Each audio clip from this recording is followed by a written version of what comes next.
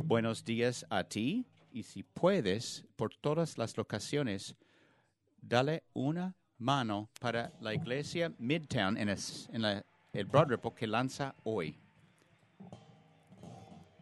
Estamos muy animados, entusiasmados por ellos. Tenemos fotos de su iglesia en esta mañana. Estamos orando por el relanzamiento de esta iglesia por más de un año. Estamos honrados y entusiasmados que el día por fin ha venido. Y el pastor Alex Díaz, y pregunté, ¿cómo te sientes? Él dijo, si solo sientes que tengo un buen clima. Lo siento, Alex, intentamos. Quiero dar gracias, especialmente los que están en la iglesia Midtown, se llegaron en la madrugada hoy para alistar la iglesia que está en un lugar temporal. Y qué bueno que llegaron para todos pueden tener buena experiencia. Si es tu primera vez escuchar de la iglesia Midtown, estás en buenas manos con el equipo ahí y bienvenidos a la familia. Estamos felices que estás aquí con nosotros. Otro aplauso, por favor, para ellos. Y quiero darles saludo a las otras iglesias, nuestras otras locaciones alrededor de la ciudad y los que están viéndonos por internet. Si tiene Biblia, vaya a Mateo 5. Tenemos mucha tierra que cubrir y poco tiempo en que hacerlo. Estamos en esta serie titulado Clase Maestra desde el comienzo del año, donde estamos caminando línea por línea. Uno de los mejores sermones de la historia, el Sermón en el Monte. Y es recordado en capítulos de Mateo 5 a 7. Y es importante entender lo que está haciendo Jesús y lo que no está haciendo. Lo que está diciendo y lo que no está diciendo. Porque, como hemos visto, si has estado con nosotros, el Sermón del Monte es increíble, es brillante, pero no es fácil. No es fácil entender todo el tiempo. Muchas veces podemos mal entender o mal aplicar y también no es fácil hacer. Si has estado con nosotros, Jesús utiliza esa herramienta de enseñanza que utilizaban los rabinos que tú has escuchado, pero yo te digo, está levantando la barra a un nivel casi no alcanzable. Jesús, no hay manera que yo voy a cumplir con ese estándar. Jesús está describiendo su reino, ayudándonos a ver la luz mediante la lente de Dios. Dice, esa es como la ves, ahora te ayuda a verlo de otra manera. Y está poniendo lentes de reino sobre eso y viéndolo al revés para que lo podamos ver correctamente. Dice, así debe ser el reino y así como sería y finalmente será la vida dentro del reino de Dios. Me gusta como un escolar lo dijo cuando hablaba del Sermón del Monte. Dijo, Mateo 5 a 7 es una gran exposición sobre cómo vivir el mayor mandamiento, amar a Dios y a las personas. Y Jesús toma un tiempo extendido para decir, así es como se ve en la vida real. ¿Entiende? El Sermón del Monte no es hacer toda esa cosa y serás salvo. Sabemos que estás salvados mediante la gracia por el trabajo completo de Jesús en la cruz. No es si haces eso, vas a ser súper cristiano y merecer el favor de tu Padre Celestial, pero es porque sabemos el Padre ha demostrado su gran amor por nosotros. Mientras fuéramos pecadores, Él nos perdonó. El Sermón del Monte es que intenta vivir así y con la ayuda del Espíritu Santo. Y si lo podemos hacer y cada persona en el planeta puede vivir el Sermón del Monte, eliminaríamos división y quebrantamiento y relaciones quebradas, dolor de todo tipo, si pudiéramos intentar vivirlo. Para repasar, un par de semanas atrás, Jesús nos dejó con una metáfora increíble, donde dijo, como seguidores de Jesucristo, seamos sal y luz. Ve contra la corriente del egoísmo. Y nosotros dijimos para nuestra iglesia, para este nuevo año, es ser sal y luz. Queremos cambiar la gravedad que encontramos. Ser sal y luz en el trabajo, en la comunidad, cambia la gravedad del salón. La semana pasada y esta semana, terminando capítulo 5, Jesús va a dar 6 casos de estudio de cómo cambiar la gravedad del salón, hablando de sujetos con que todos peleamos. La semana pasada Jesús habló de dos cosas fáciles. No estabas aquí la semana pasada, obviamente. Enojo y lujuria. Y ahora esta semana, para terminar el capítulo 5, va a hablar de divorcio, deshonestidad, venganza y amando a los enemigos. Otras cosas fáciles, ¿verdad? Vamos a hacer otro juego, otra ronda del juego Operación. Y una cosa que aprendí estudiando eso en esta semana pasada, quiero que sepas, yo estoy en medio de eso con todos. Si estoy estudiando eso en esta semana, subió unas cosas a la superficie de mi corazón de que no estaba consciente, o cosas que pensaba que bregaba con eso en mi pasado, pero Dios dijo, no todavía, te falta. Entonces yo estoy ahí con ustedes en la cancha. Voy a leer y explicar. La primera parte es muy denso, muy complicado. Entonces voy a usar mi músculo de enseñanza. Todos si pueden decir, estamos contigo. We're with you. Estamos contigo. Ok. Dice, también fue dicho, cualquiera que repudie a su mujer, dele carta de divorcio. Mateo 5:31. Jesús refiere al Viejo Testamento, ley del Viejo Testamento. Él dice, también fue dicho, pero es seguro una declaración con que no estamos familiarizados porque sale de una línea arbitraria de Deuteronomio 24:1, que es la ley mosaico. Moisés era el líder de aquel tiempo y en los días de Moisés el divorcio ha llegado a ser muy caótico, sucio y sumamente injusto para las mujeres en particular. Dallas Willard, en su libro Conspiración Divina, dice, se debe ocurrir un divorcio. Aquí le mostramos cómo evitar que las mujeres son maltratadas. En la época de la sociedad judía de Jesús, como en la mayoría de los tiempos y lugares de la historia humana, las consecuencias del divorcio eran devastadoras para la mujer, excepto por algunas circunstancias muy poco probables. Su vida estaba simplemente arruinada. Por lo contrario, no se le hizo ningún daño al hombre, excepto de vez en cuando una pequeña pérdida financiera y quizás relaciones amargas con los miembros de la familia y de la esposa. Entonces sabemos que Dios odia el divorcio, pero no odia a las personas divorciadas. ¿Saben? Los otros que odian el divorcio es los que han pasado por el divorcio, los que han estado tocados por el divorcio, que puede ser todos los que están escuchando este sermón. Es destructivo y dañino y destruye todas nuestras vidas. Lo que sucedía aquí, dice, porque vivimos en una sociedad rota, sabemos que el divorcio es inevitable, va a suceder, pero queremos estar seguros que especialmente en ese contexto, que las mujeres no están siendo maltratadas. Dice, hablando principalmente de los hombres, dice, si vas a divorciarte de tu esposa, dale un documento que está libre para casarse otra vez. El documento dice que no ha hecho nada inmoral, no ha hecho nada malo, así que puede casarse de nuevo, porque si no tuviera ese documento, la persona puede hacer cualquier historia de ella y lo hacían para arruinar su vida y puede estar en la calle también una vida de prostitución.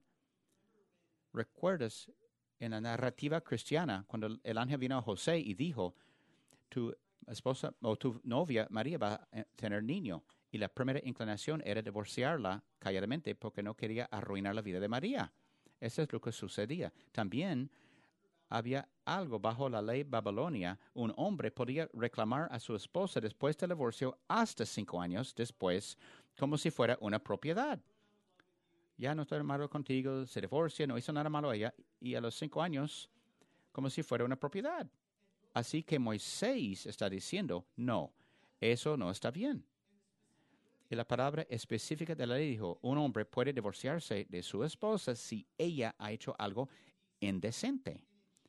Y en el día de Jesús había un debate sobre esa frase, algo indecente. En hebreo se decía ervat davar, y los rabinos del pasado decían adulterio. una relación fuera de matrimonio. Pero en las generaciones antes de Jesús había un rabino de nombre Hillel, que era estrella de rock y cambió el significado. Él dijo, algo indecente puede ser por cualquier razón en absoluto. Si no quiere estar casado más con ella, y llegó a un nivel ridículo. Si quemó tu cena, y te puede divorciarla. O estamos alejados, perdí ese amor por ti, y alguien se rió. Viendo eso,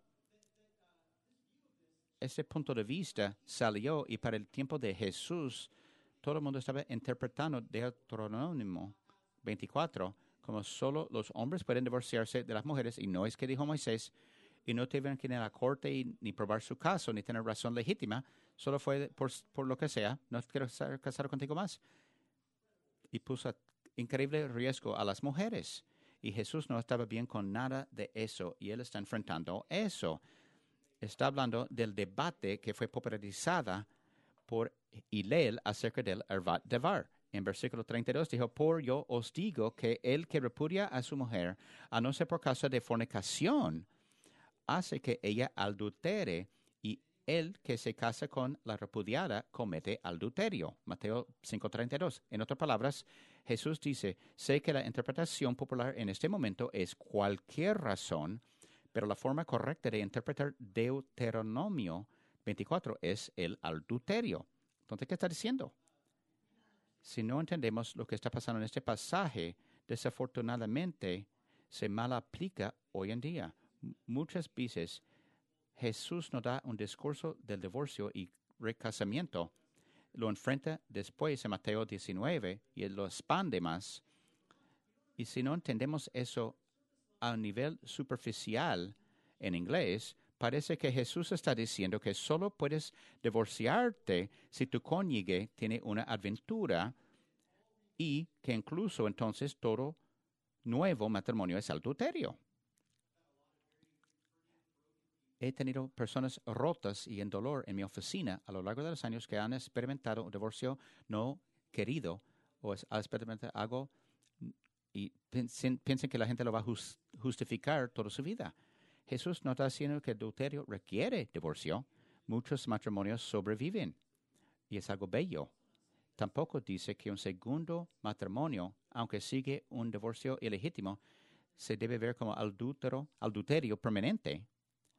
De verdad, eso es cruel y va en contra de la redención para que Jesús murió en la cruz por nosotros. El escolar Craig Blomberg del Nuevo Testamento dice, en griego Jesús no utiliza el pronombre o el nombre adulterio o no adúltero, sino el verbo que le hace hacer adultería. Jesús dice, si rompes el convenio sin razón legítimo. En la mente de Jesús dice, si rompes el convenio o la promesa que hiciste, has cometido adulterio, y la causa sería hacer lo mismo. Él hablaba con los hombres en particular aquí y dice, básicamente, urgiéndoles, no solo hombres, también tiene que ver con mujeres, pero en el tiempo de Jesús, y lo vemos hoy en día, Jesús levanta la barra para los hombres. Recuerda algo que dijo Jesús, dice, ama a tus esposas sacrificialmente, como Cristo amó a la iglesia. Y esa es la línea aquí, el punto. Sé que ese surge muchas preguntas acerca del matrimonio y divorcio. Me gustaría tomar toda la hora para desempacar eso, pero no tengo tiempo para hacerlo. Puedes enviar tus preguntas a Howard Bramlett a tpcc.org. No, estoy bromeando. Solo quiero decir eso. En toda seriedad, Jesús dice eso. Es una cosa bella cuando los matrimonios se salvan, se cultivan y perduran. Pero en el momento que no pueden, es mejor honrar el uno al otro. Puede tener redención y restauración. ¿Me sigues? En serio. Yo sé que es denso, es complicado. Va a ser más pesado porque vamos a hablar de meter. También escuchaste, además habéis oído que fue dicho a los antiguos, no perjurarás, sino cumplirás al Señor tus juramentos. Pero yo os digo, no juréis en ninguna manera ni por el cielo, porque es el trono de Dios, ni por la tierra, porque Él es el estrado de sus pies, ni por Jerusalén, porque Él es la ciudad del gran rey, ni por tu cabeza jurarás, porque no puedes hacer blanco o negro un solo cabello. Mateo 5, 33 a 33, a 33 a 36. Un escolar dijo que es una de las partes del sermón más malentendidos.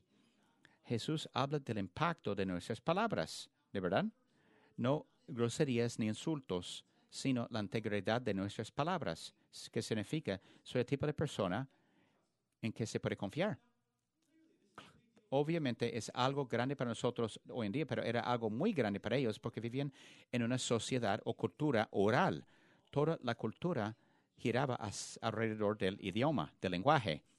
No tenían firmas, documentos legales, poderes de abogados o estados de cuenta bancarios.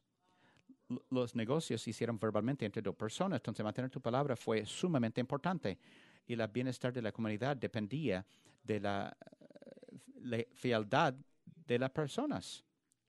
Debemos estar honestos hoy en día, pero hay que mantener todo en cheque o todo en chequeo.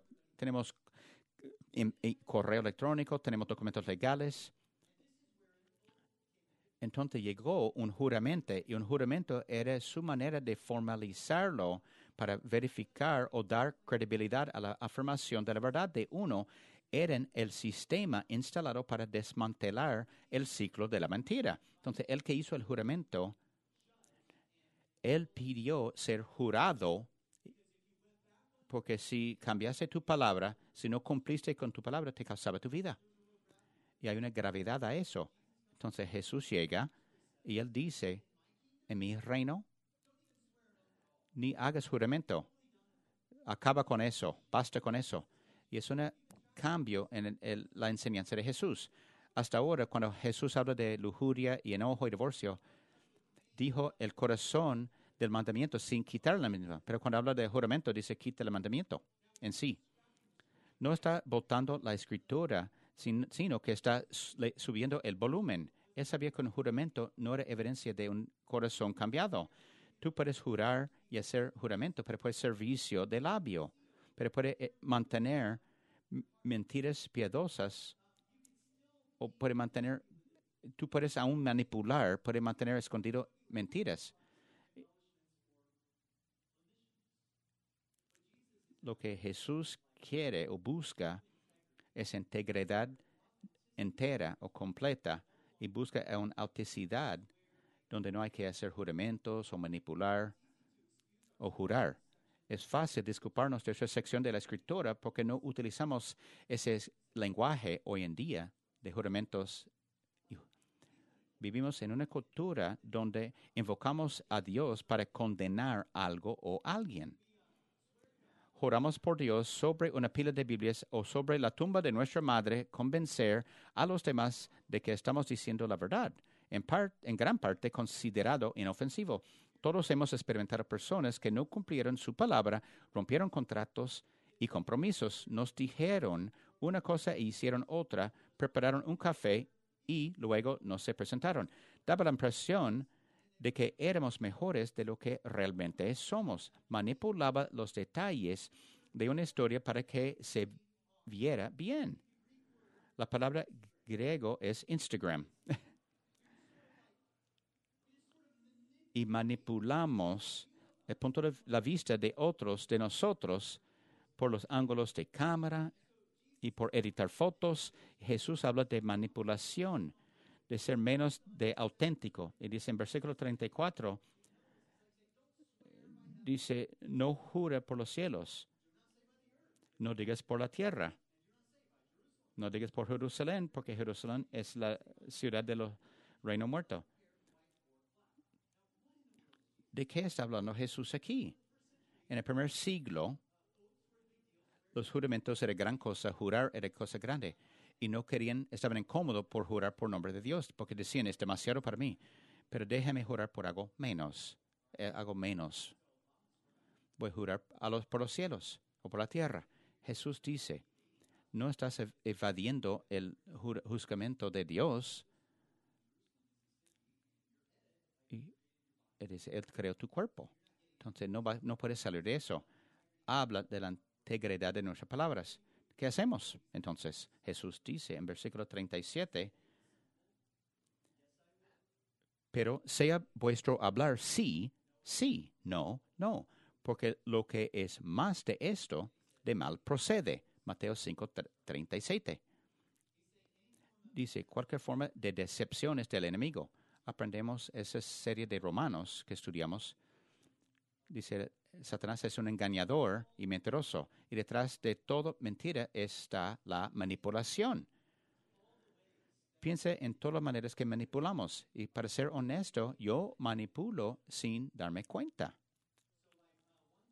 Una forma de manipulación es ser puchero, después pasemos a lo pasivo-agresivo.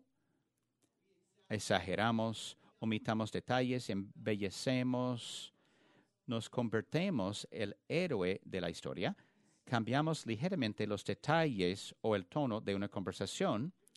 Has tenido una pelea con una colega de trabajo y tú vas a tu esposo o esposo y estás reponiéndolo y tiene los básicos de la historia perfecto, pero cambias el tono para hacerlo ser peor que son y tú te ves mejor que tú eres.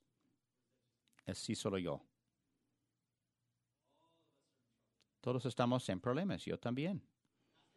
Para ser honesto con ustedes, no sé cuántos conocen el enneagrama.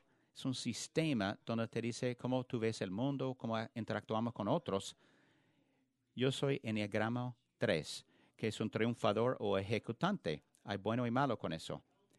Amado por lo que hago y me pregunto si realmente soy amado.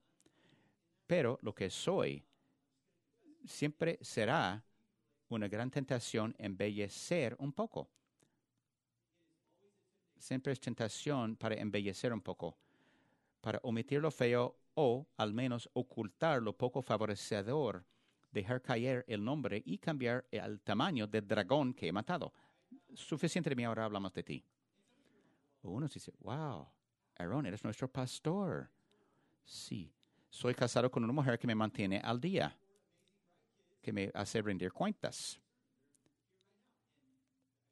Y si di algo que es embellecido, me van a decir, porque están aquí. Gracias a Dios por ellos, por mi familia. Ahora hablamos de ti. ¿Y tú? Para ti, ¿dónde estás tentado a manipular? Esta es la pregunta. ¿Dónde estás tentado a cambiar la verdad un poco, ser un poco pasivo-agresivo? O muchos de ustedes has mantenido el último 10% que debe decir en la conversación para escuchar la verdad y dice, no quiero ser malvado. ¿Entiende eso? Honestidad es más amable. La honestidad es más amable. Tú puedes ser desagradable en la forma en que eres honesto, pero la honestidad al final es más amable. Cuando mentimos o ensombrecemos la verdad, estamos alejando a las personas de la libertad que se encuentran en Jesús y debemos comenzar a verlo de esa manera, algo serio. Dijo en Juan 8:32, Jesús dijo, y conoceréis la verdad y la verdad os hará libres. Jesús pide a sus seguidores ser personas de integridad, que significa que no hay campo para manipulación o decepción. Y cuando lo hacemos hay que endueñarnos de ello.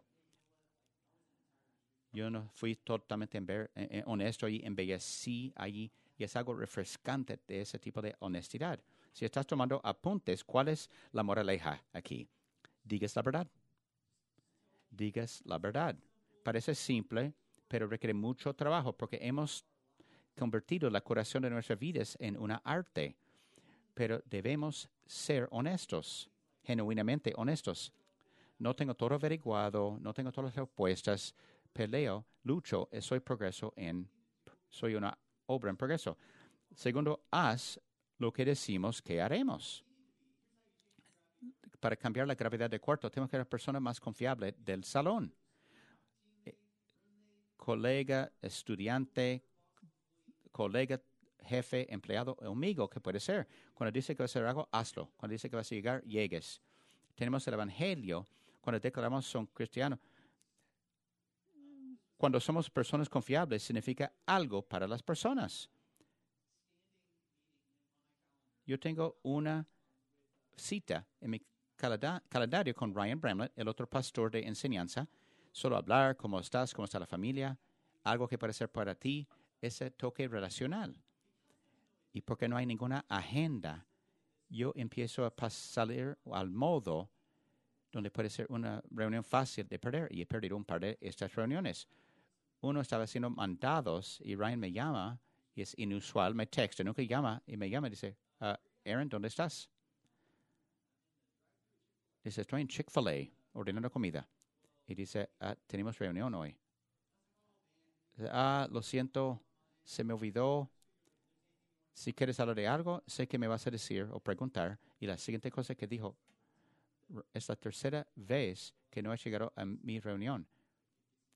Y él dice, no está bien. Yo te digo, en este momento,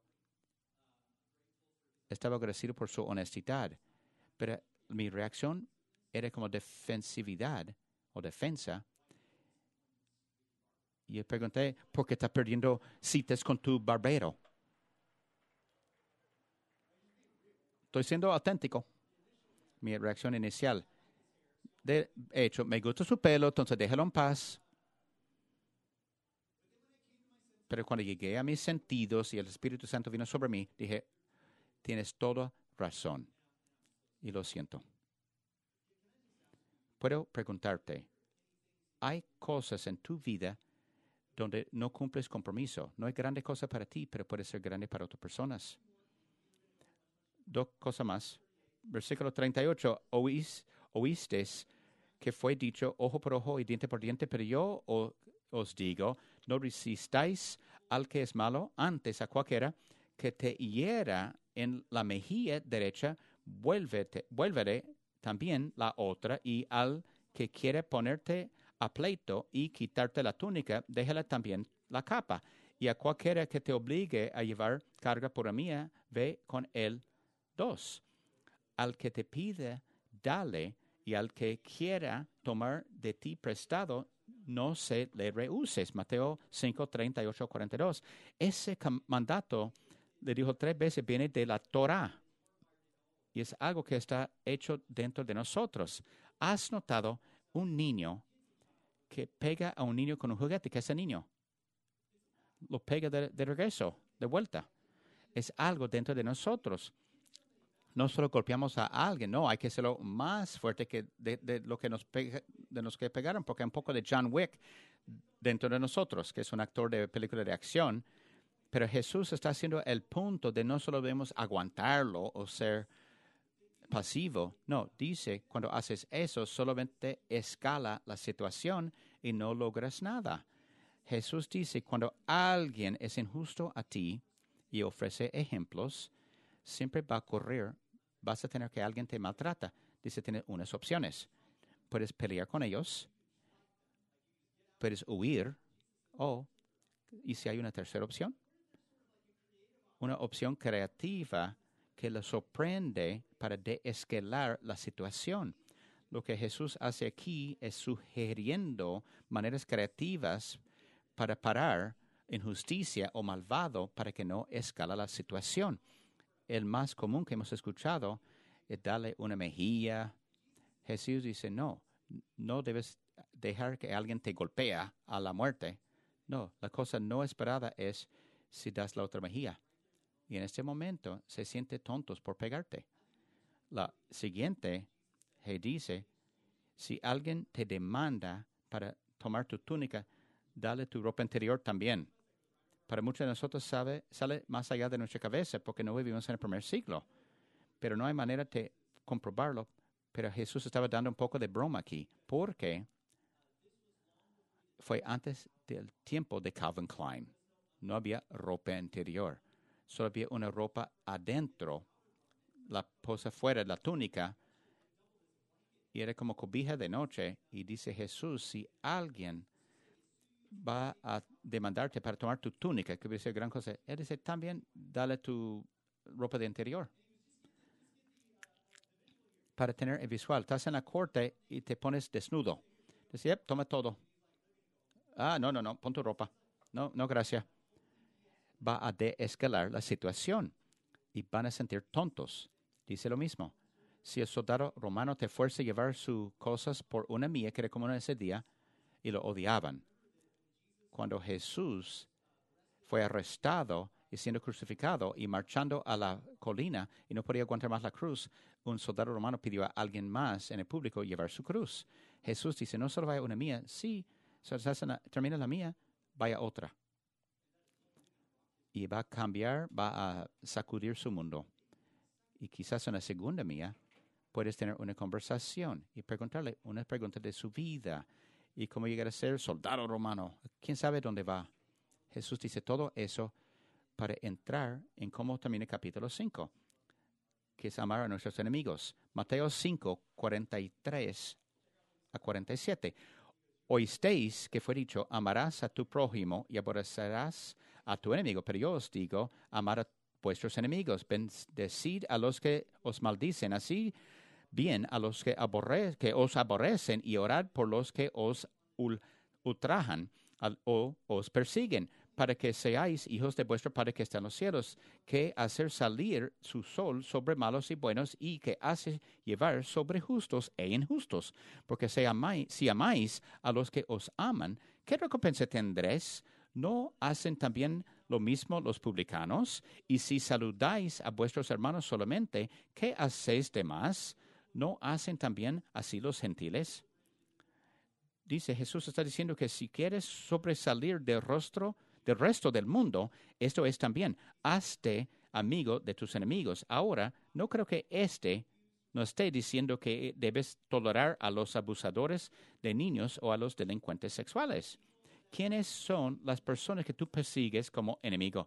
Que tienen otro punto de vista político o un asunto social diferente que tú. Hay tantas cosas de todas las cosas que nos dividen hoy en día. Jesús dice es natural para nosotros como juntarnos con las personas que piensen como pensamos y amar a ellos.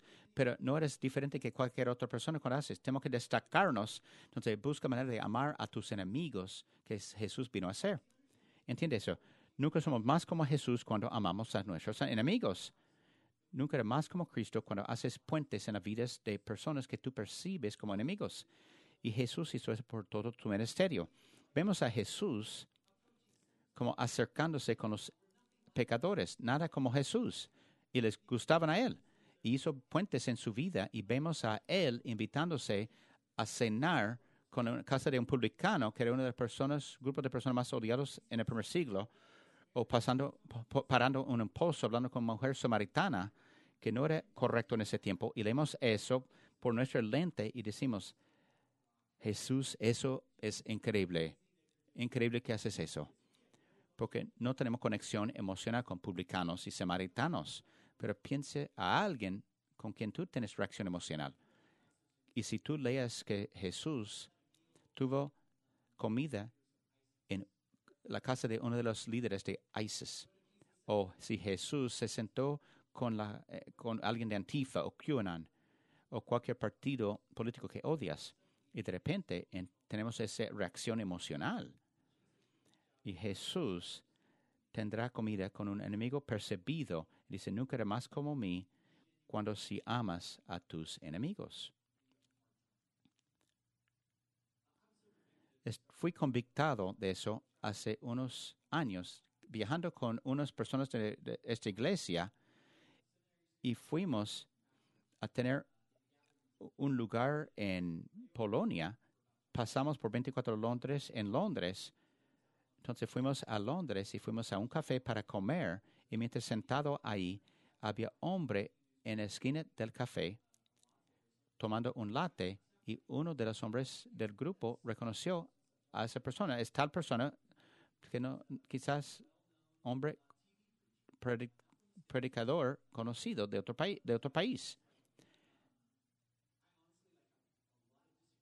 Tengo mucho desacuerdo con ese nombre y nos da mal nombre a los demás.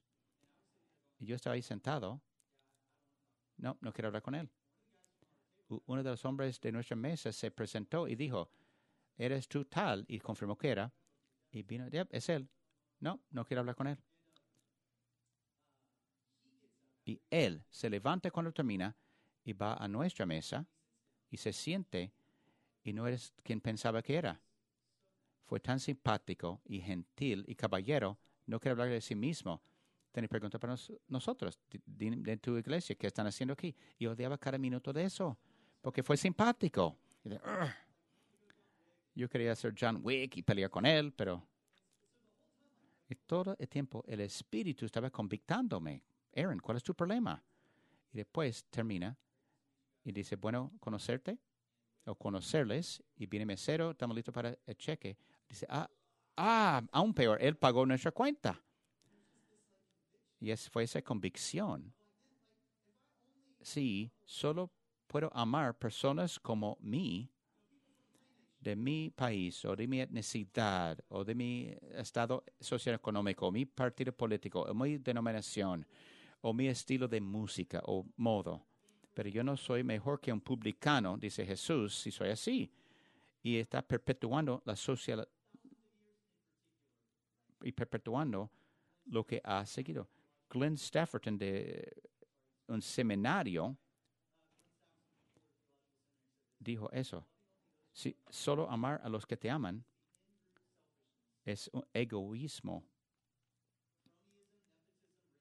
Dice, amar solo a los que te aman es el egoísmo del grupo propio, de la exclusividad.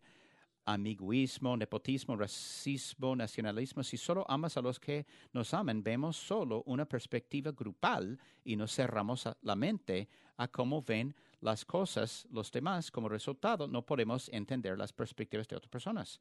Ahora termina, dice, sed pues vosotros perfectos como vuestro Padre que está en los cielos es perfecto. Mateo 5:48. Jesús es ridículo. Pusiste tan alta la barra que no hay manera que lo puedo escalar. Pero entiendes lo que está diciendo y lo que no está diciendo. No dice que tiene que ser perfecto. Está terminando una conversación acerca de amar a tus enemigos y esta palabra perfecta se puede interpretar o traducir como Luke lo tradujo, es la palabra misericordioso. Sea misericordioso como tu Padre Celestial es misericordioso. Pero en griego es la palabra tilios, que significa completo. Sea completado como tu Padre en los cielos es completado. O sea, maduro como tu Padre Celestial es maduro. Entiende lo que Jesús dice. Si quieres darte una marca, si quieres saber dónde estoy en mi proceso de crecimiento espiritual y madurez, no tiene que ver con cuántas Biblias sabes, o con cuántas buenas obras has hecho, o cuánto asistes a la iglesia, o cuánto das. Dice, si quieres saber el rasgo de una persona maduro espiritualmente, es cómo tratas a su enemigo. Si quieres saber dónde estás en tu viaje espiritual, está directamente relacionado con la forma en que amas y percibes a tus enemigos. Eso es súper convincente. Y podemos decir que se puede hacer eso. ¿Es realista o realística? Yo diría que sí, es posible, porque tú y yo somos prueba viva de eso. Mire, en el libro de Romanos dice, ciertamente apenas morirá alguno por un justo, con todo, pudiera ser que alguno osara morir por el bueno, mas Dios muestra su amor para con nosotros, en que siendo aún pecadores, Cristo murió por nosotros, pues mucho más, estando ya justificados en su sangre, por él seremos salvos de la ira. Porque si siendo enemigos fuimos reconciliados con Dios por la muerte de su Hijo, mucho más, estando reconciliados, seremos salvos por su vida. Y no solo esto, sino que también nos gloriamos en Dios por el Señor nuestro Jesucristo, por quien hemos recibido ahora la reconciliación. Romanos 5:7-11. Dice,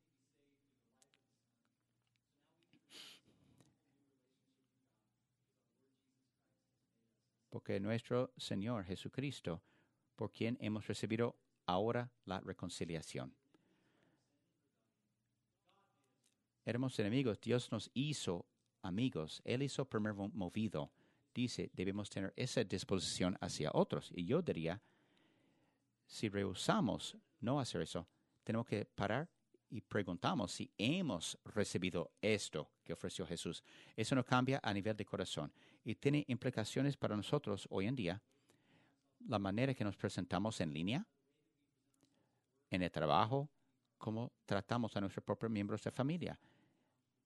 Todo tiene que ver con la motivación de nuestro corazón. Y ahora, quiero que sepas que si no has cruzado esa línea de enemigo a Dios, amigo de Dios, lo puedes hacer ahora, hoy. La Biblia nos enseña a reconocer que eres pecador en necesidad de su gracia y llama al Señor para salvarte de eso, para comenzar esta relación con amigo de Dios. Y si estás listo a hacer eso hoy, en todas nuestras locaciones o viendo por internet, lo puedes hacer hoy.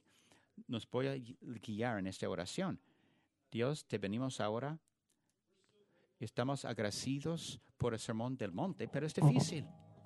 Difícil entender por nuestro lente moderno de hoy en día. Difícil entender qué significas por lo que dices, pero sabemos que estás describiendo tu reino. El mundo como la manera que ese mundo debía haber estado antes de que lo manchó el pecado. Queremos vivir nuestras vidas y por la manera que amamos y la manera que honramos a nuestra pareja y amamos a nuestros enemigos, la integridad de nuestras palabras. Padre, oro que si hay alguien aquí que desea cruzar esta línea de enemigo a amigo de Dios, que lo pueden recibir hoy y reconocer justo donde están sentados que pueden recibir este regalo de tu gracia para reconocer que tú fuiste el que hizo primer movido hacia ellos. Ahora, viendo cómo la sociedad trabaja con conflicto interpersonal que no está funcionando, necesito mejor manera. Y Jesús quiere que lo tengamos hoy. Pregunto, pido que queremos pasar los últimos momentos ofreciendo nuestro corazón y permite que tu espíritu haga un poco de cirugía dentro de nosotros para cambiarnos para dentro hacia afuera. Gracias por demostrarnos otra manera de ser humano. Danos la fuerza y coraje para perseguirlo. Por tu nombre lo pedimos. Y todos dijo, amén. Vamos a cantar.